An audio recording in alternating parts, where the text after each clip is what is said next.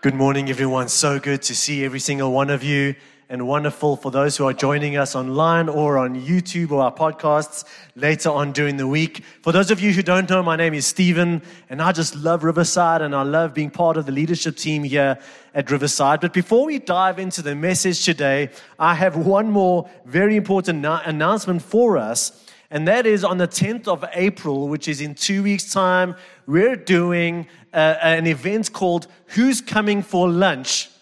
And it is exactly what it sounds like. All right, who's coming for lunch? We've come out of COVID where we all retreated into our caves and our holes. And some of us ran out of the cave straight away to engage with people. But some of us are maybe more tentatively looking to re-engage with the people around us. And maybe we feel like we're lacking community, or we've lost touch. Maybe we feel like we've lost touch with people in the church, or we haven't reached out, or maybe they haven't reached out. Maybe we're in a clique and our circle needs to get bigger. Or maybe we're not in the clique and we're so desperate for community and for breaking down those walls. Or you're new, and I know so many of you have joined us. And so this is for you. And what an incredible way to connect in community than over a meal. You see, Sundays is great. Sunday we get together. It's like the fountainhead of celebration, of lives coming together. But we don't really get to know each other well on a Sunday. And so we want to create an opportunity, on average, around the homes in Joburg, 3 to 4 families to get together. And here's how it's going to work. If each of you, well, I'm not going to make you do it, but the invitation is that each of you will sign up. And you can sign up in 2 ways. Either you can sign up to host, whereby you're going to tell us, listen, on top of our family, we can take another 4 people. We can take another 8 people. We can take another 12. We've even had people say, listen, we've got space for like 20. All right, so you can work that out on your own. So you can either sign up as a host, where you're going to tell us how many people you can take, or you're going to sign up as someone saying, just put me somewhere. And the point is, you might be nervous saying, but I don't know who I'm going to be set up with. And that's the point. Because we need to make the circle bigger. We need to get to know different people in the life of the church. And we trust that this environment is going to create an opportunity for that. The forms are available on the app. If you click on the events on our website, you'll find the form there. Otherwise, we have some actual pen and paper forms available for you at the kiosk to fill out and either give to those people or find myself or Bianca. But please take the opportunity. Take this opportunity and let's begin building community again. And now to jump into our series, we're in the middle of a series called Mind Your Step. And what the series is about is how can we, as followers of Jesus Christ, walk well outside of these 4 walls. You see, being a Christian is not lived in this nice little Christian, safe, protected bubble, but rather in the real world with real pressures and real pleasures, real pain and real problems. And we're still called to be disciples, aka followers of Jesus in that world. And as we walk this world, maybe you've noticed that there are a couple of areas of life that can maybe trip us up. Where we maybe as believers are more prone to putting our foot in it. And so the series is called Mind Your Step, so we can identify some of these tricky areas of life for us as believers to give us greater wisdom to walk this life well. And today, it is I don't know what word to use here, but we're going to be talking about politics. Because don't we have enough to fight about when it comes to politics? I mean, not only do we have a real life war going on right now that is damaging families and tearing countries apart and messing up the global economy and your own personal budgets.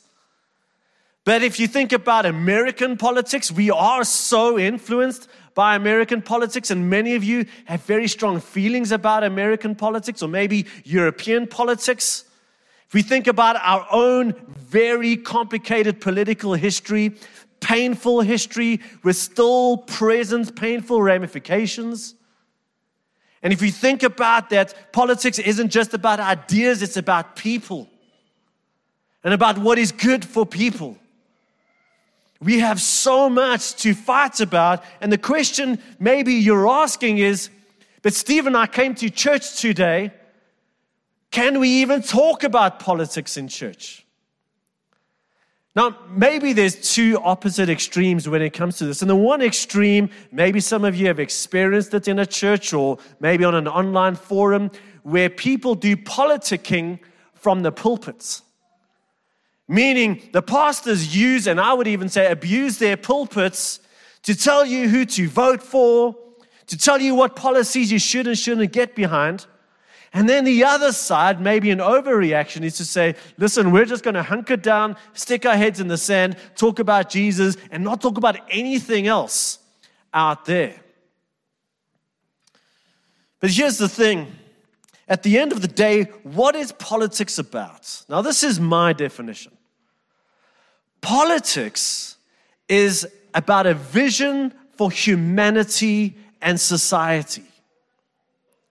And any one government is going to use their policies and their power to move society towards their particular vision for humanity and society. And that's why we have competing politics, because we have competing views for humanity and society, or competing pathways for how to get to that vision for humanity and society. But according to the scriptures, and we don't have time to get into this, but government and church have two very different domains and responsibilities. But here's the thing.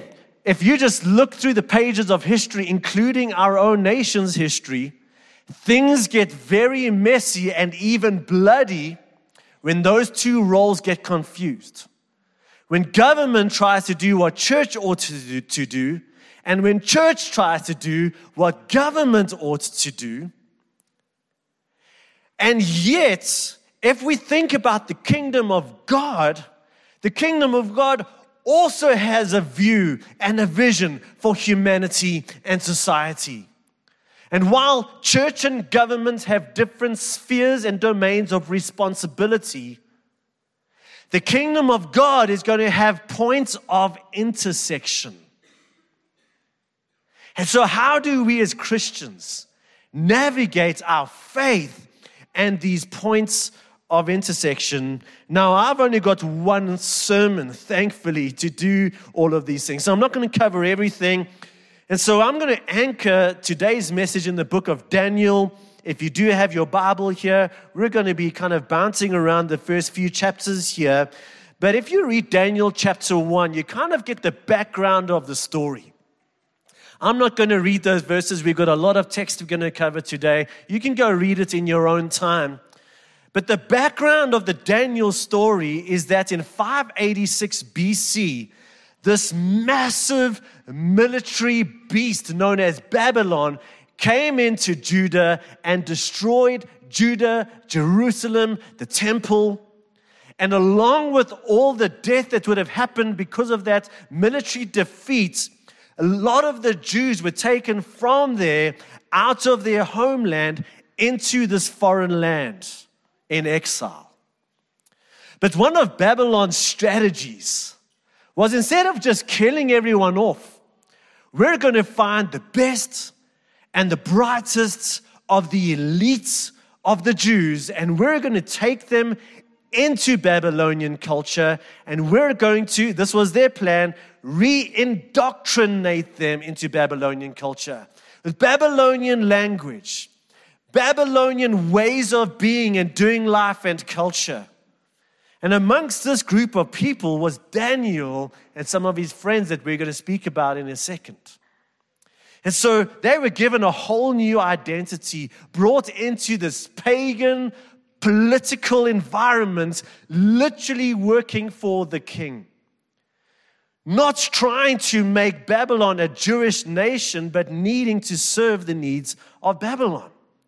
And for all intents and purposes, Daniel and his friends looked like and sounded like Babylonians. They were even given Babylonian names. Now, here's why even this is important. Because while this was a far from perfect situation, some Christians might say, but Daniel, you're a God-fearing, God-loving, God-worshiping guy. You can't work under that guy. And you might say, well, Daniel didn't have a choice. He was a prisoner of war, essentially.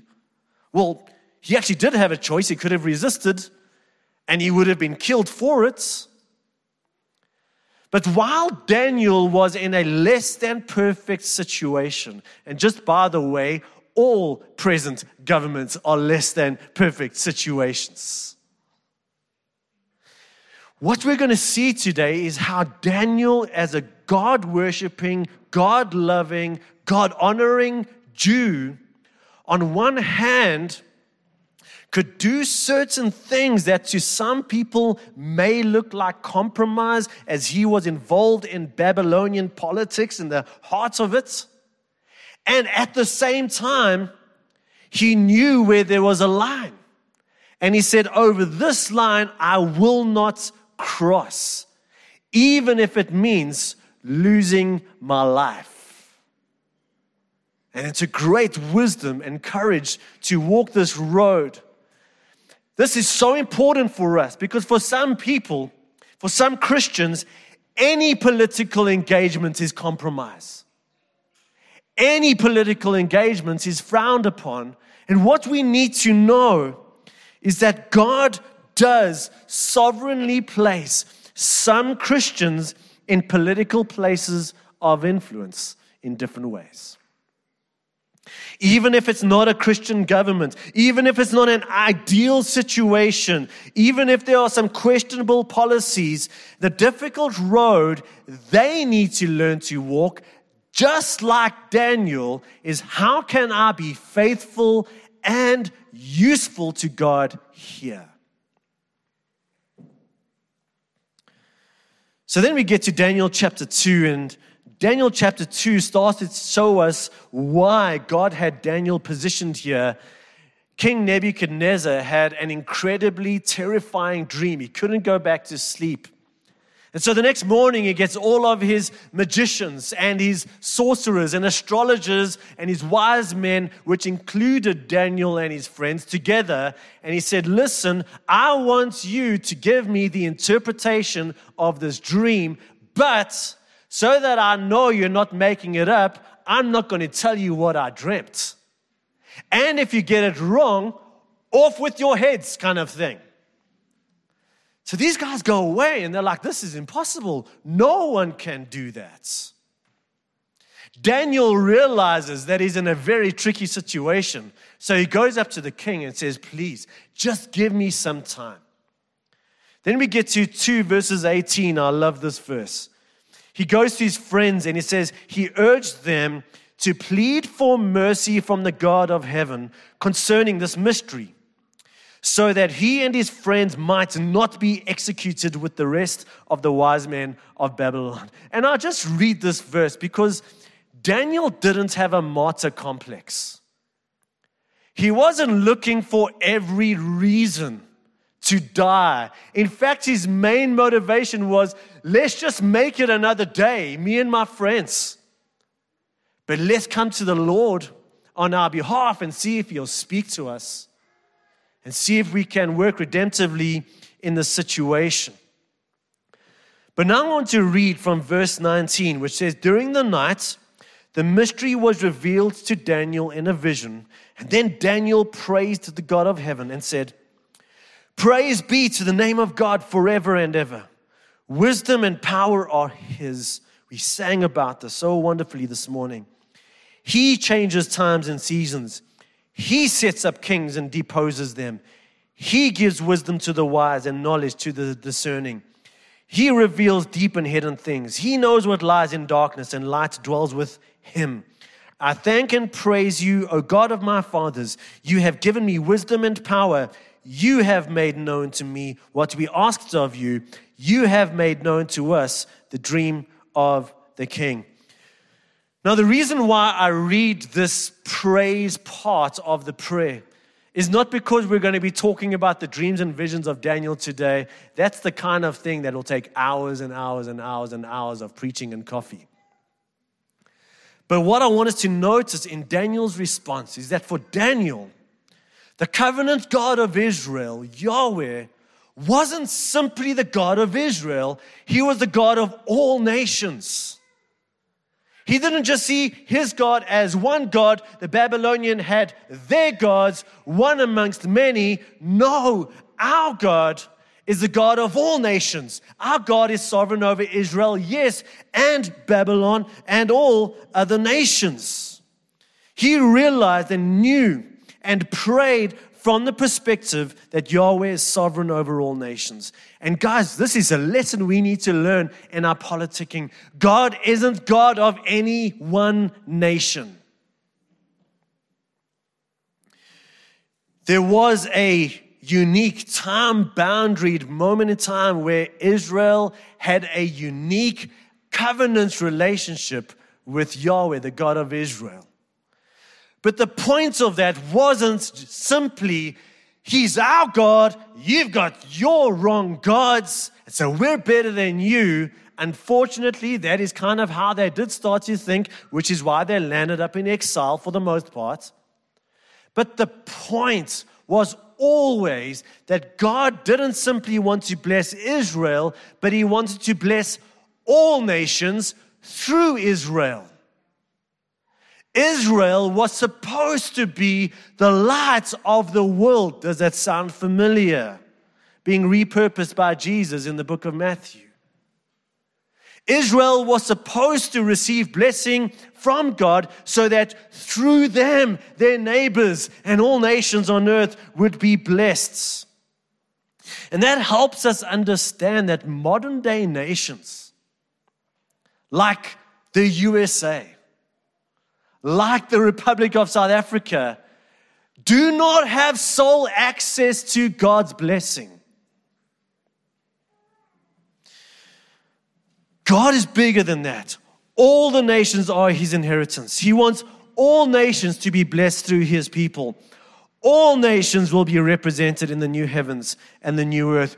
King Nebuchadnezzar himself, after being humbled by God, learned this lesson. Listen here, Daniel 4, verses 34 to 35. He responds to God saying, His dominion, as opposed to my dominion. His dominion is an eternal dominion. His kingdom is the one that endures from generation to generation. All the peoples of the earth are regarded as nothing. He does as He pleases with the powers of heaven and the peoples of the earth. Now listen. We live on a piece of land on planet Earth with some political boundaries. And so, yes, in a very real way, while we understand God's sovereignty over all nations, when it comes to where we're positioned, we are still engaging with national politics, whether we want to or whether we don't want to. We still have to figure out, well, what does it mean for us to understand God's sovereignty over all nations, but how does that affect our nation? And of course we need to think about that. But as you do that, please don't reduce God's sovereignty to any single nation. God is bigger than that.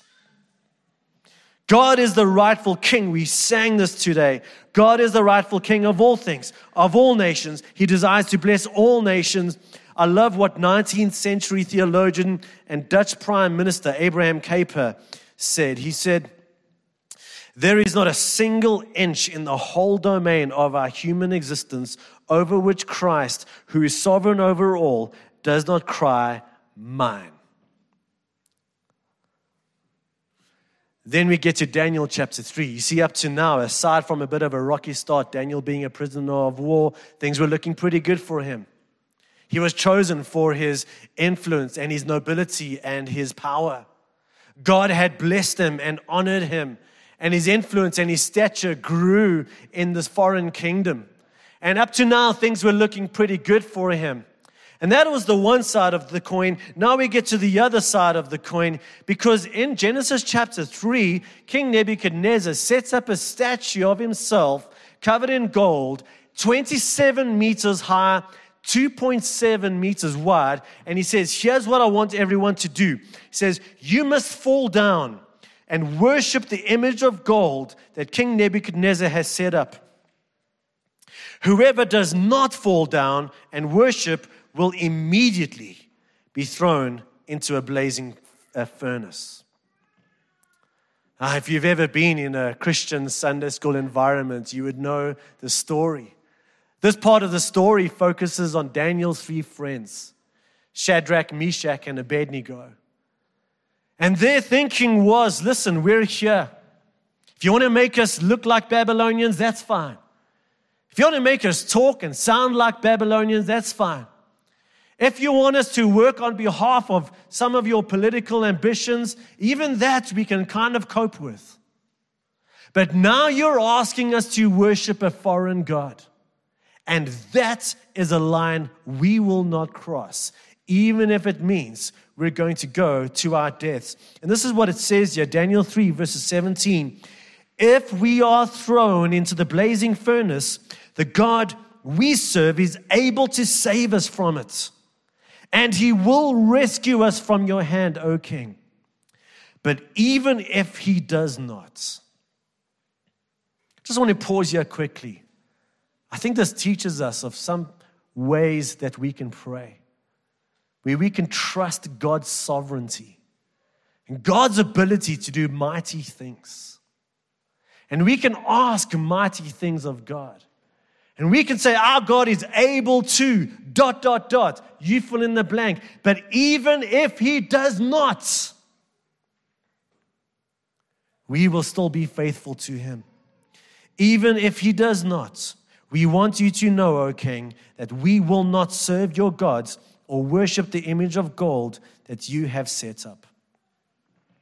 King Nebuchadnezzar is so angry that he orders this furnace to be made so hot that some of the people making the furnace hot were killed by its heat. These 3 men were taken and thrown into the furnace, and you would think that they would be incinerated in seconds. But after a while, his officials are looking in saying, no, there's some guys walking around in there, not just 3, but 4. One like the Son of Man is with them as well. What's going on? And they realized that the God of Israel had protected his people. Not one hair on their head was singed. Not a single scorch mark on their clothes, as God was with them in that fire. But as we look at this part of the story, here's what we need to learn. And this comes naturally out of the previous point of God's sovereignty over all nations. When it comes to the kingdom of God versus the kingdoms of this world, when it comes to the government of God and the government and politics and policies of this world, we need to have a hierarchy of loyalties. Listen, we're all welcome. I don't know how you're wired. I'm not very politically wired. Some of you are, and that's fine. We're all welcome to get passionate about some injustice we want to see made right. Something that if we can get this moved forward, and if we can get government to back this, we know that it's about the good of the people. But our primary allegiance as followers of Jesus Christ is to the kingdom of God. And our secondary allegiance is to the kingdoms of this world. Of course, as citizens of heaven, we want to be the best citizens of earth. And so because we're in the kingdom of God, we want to make a difference in the kingdoms of this world. But our primary allegiance and priority has to be the kingdom of God. And this is what I alluded to earlier, where Daniel and his friends demonstrated incredible wisdom when it came to the secondary issues of Babylonian politics. And some of their participation there. And yet they're not just giving in. They're not just drinking the Kool-Aid. They're not just compromising on everything. They're still saying, but so far and no further, we will not worship that God, and we're willing to die for that. I hate to say, and I know I bring up social media all the time. And I know that the first thing people think of is, that's the young people. Let me tell you, have you ever seen some of the WhatsApp groups here at Riverside? Man, our over 50s have one of the most active WhatsApp groups in the church. And I'm not just zoning on them here, I promise you this. But when I look at social media, whether it's WhatsApp groups, Facebook, Twitter, when I see articles that are shared, when I see the comment section, and when I see what believers are saying, while on one hand, as believers, because these are secondary issues and in many times issues of conscience, it is possible to have different political views and argue them out and do it wisely and seek the good of our nations and maybe different ways to do that.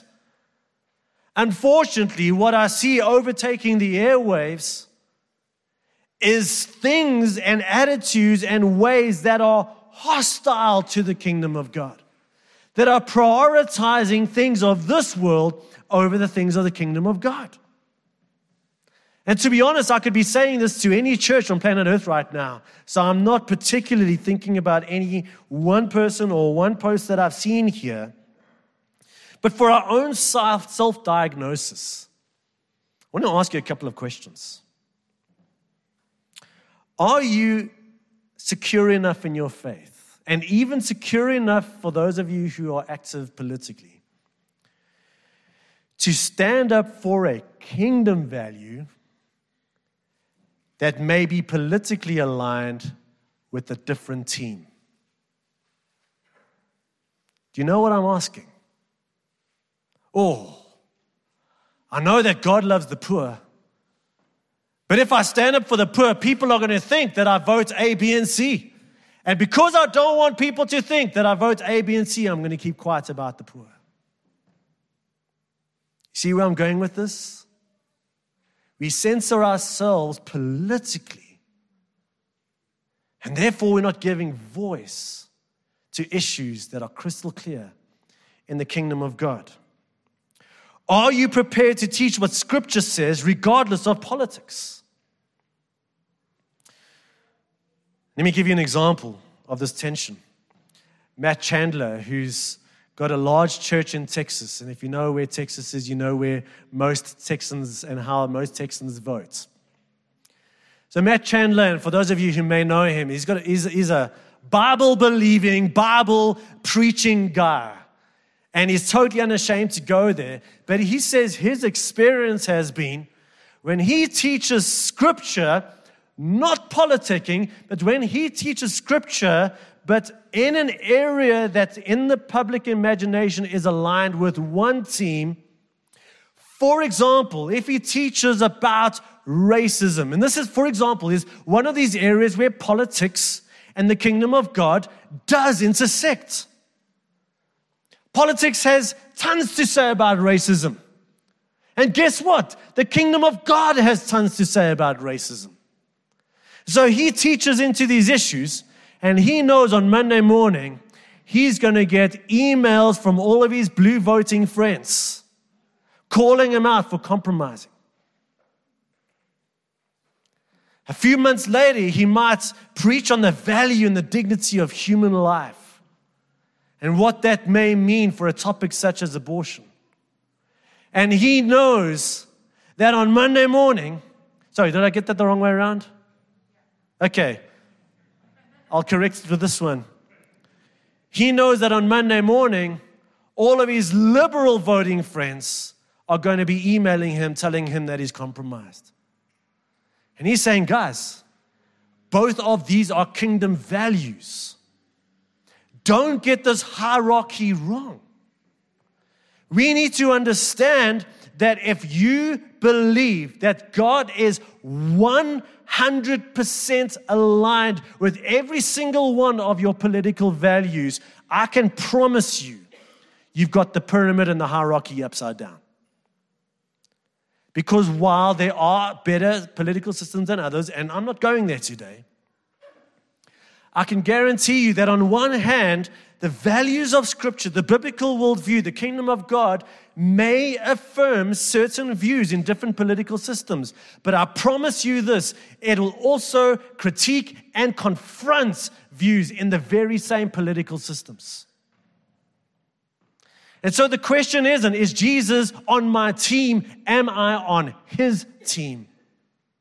Am I willing to be known for that? Like Daniel and his friends, am I willing to prioritize the values of the kingdom of God over the values of my political system, even if it costs me?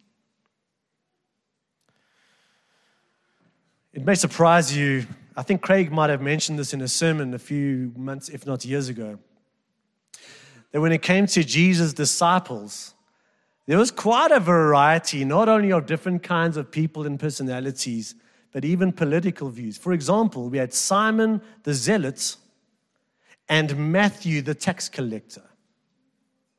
Now you must remember the government of the time was the oppressive Roman regime.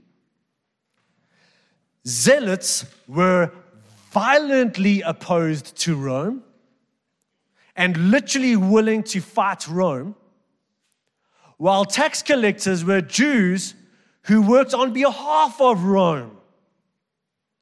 Imagine what those fireside political conversations were like. Oddly enough, Matthew highlights this more than anybody else. And yet, because of their priority of following Jesus, regardless of what some of them thought about Rome, we know the disciples took a very long time to understand the kingdom of God as opposed to the kingdoms of this world. That they were still able to be friends. They were still able to partner and do ministry together. And what that tells us, the vision this gives us, is that we should have more in common with those who are aligned with us in faith, even if they're not aligned with us politically. Unfortunately, that is so often not our experience. If we're going to live out this hierarchy of loyalties, our loyalty to Jesus and his kingdom must always exceed our loyalty to an earthly agenda, even if it costs us. Our desire, if we are going to prioritize the kingdom of God, to love and to serve our neighbors. And for those of you who have been with us for a while, you'll know everything the Bible means when it talks about our neighbors. It's not the people who look like you. It's not the people who vote like you. It's the people who don't. And so we're going to prioritize loving and serving our neighbors. We're even going to prioritize loving and serving our enemies over and above our allegiance to our political systems. This doesn't mean we don't have opinions, but we've got a hierarchy of loyalties. Now, in a minute or two, we're going to go to the communion table. And so what does communion have to do with politics and the kingdom of God? Well, in Daniel chapter 7, just by the way, Daniel chapter 1 to 6, very easy to read. Daniel 7 onwards, man, take you the rest of your life to read that. But I just want to read a few verses. Daniel 7, verses 13 to 14. In my vision at night, I looked, and there before me was one like a son of man. Remember, there was one like a son of man in the flames, coming with the clouds of heaven. He approached the Ancient of Days and was led into his presence. And he was given authority, glory, and sovereign power. All peoples, all nations and men of every language worshipped him. His dominion is an everlasting dominion that will not pass away, and his kingdom is one that will never be destroyed. This was written centuries before Christ. And so for centuries, Jewish thinkers and Jewish theologians wondered, who is this coming figure? Who is the Son of Man that deserves the worship of all nations, that has authority not only over Israel, but over all peoples? Jesus arrives on the scene in a very kind of backwater part of Israel, and he says, I'm that guy. I'm the sovereign king. If we think about Jesus' baptism, he was anointed with the gifts of the Holy Spirit and with power. If we think about his ministry, he confronted not nations, because our war is not against flesh and blood. He confronted the enemy. He confronted demonic powers. He confronted evil. He confronted sin. He confronted pain. He confronted brokenness and disease, bringing light and life into all of these places where the enemy had stolen and robbed and destroyed. Jesus demonstrated his power as king. But then we get to his crucifixion. You know, in the Gospel of Mark, I learned this last week. The Gospel of Mark, Jesus is not called king until he's standing before Pilate on his way to be crucified. And in the course of 30 verses, he's called king 6 times. Now, for the most part, he's called king by those who don't believe he is king. But the book is written in such a way that there's a heavy sense of irony in all those proclamations. See, we know what they don't know.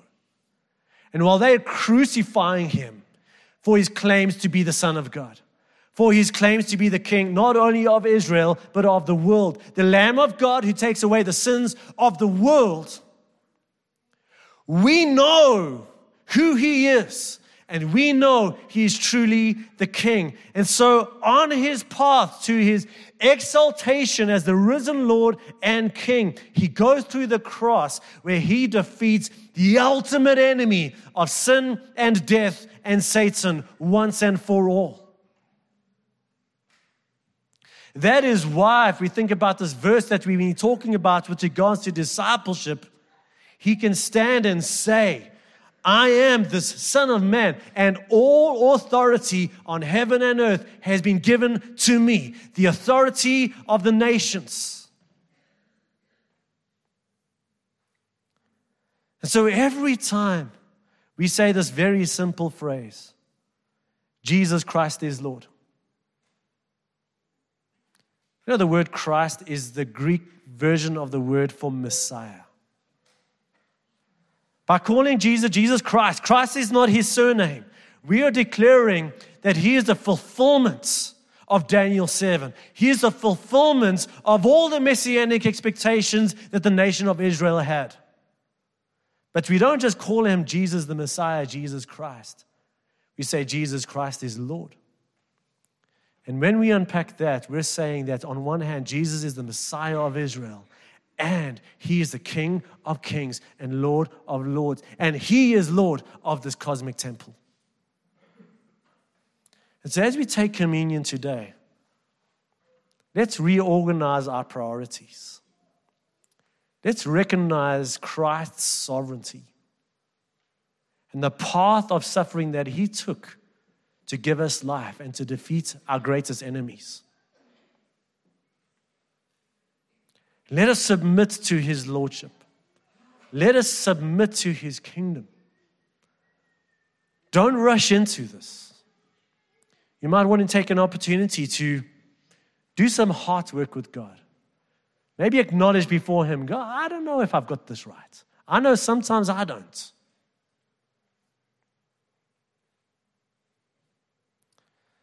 So what we're going to do, we'll have some music playing very gently in a second, just because we are in a bit of a different season. We did communion differently during COVID. We're kind of on our way back to doing it normally, but we still want to protect you in some way. And so you're going to line up. There's a table there, and there. There's also something up there for you guys in the gallery. Someone will hand you a wafer as well as a juice. Your hands will be sterilized as you're waiting there, just so that we can protect one another. I know that some of our kids are in with us. And so parents, maybe you want to include your kids in this story. Don't just give them something to chow because lunch is too long away. Have a moment with your children. Speak about these issues. Have them understand that Jesus Christ is Lord. And his road to his exaltation was through the cross. Let us pray.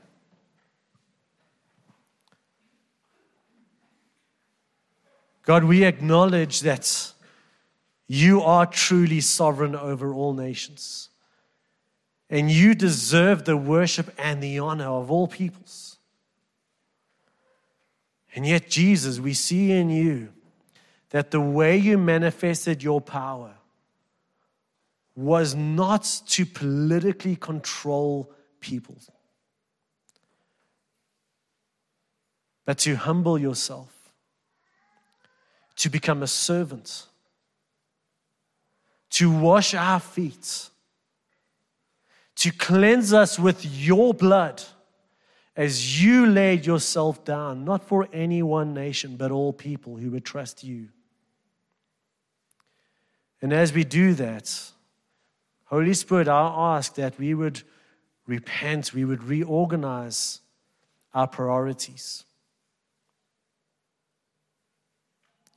I pray that any engagement subsequent to this would better reflect the values of the kingdom of God. But God, we have life because the King of Kings laid down his life for us. Let us take a few minutes in our own time to go and participate in communion together. Once you're ready, please take, and we will close off in prayer.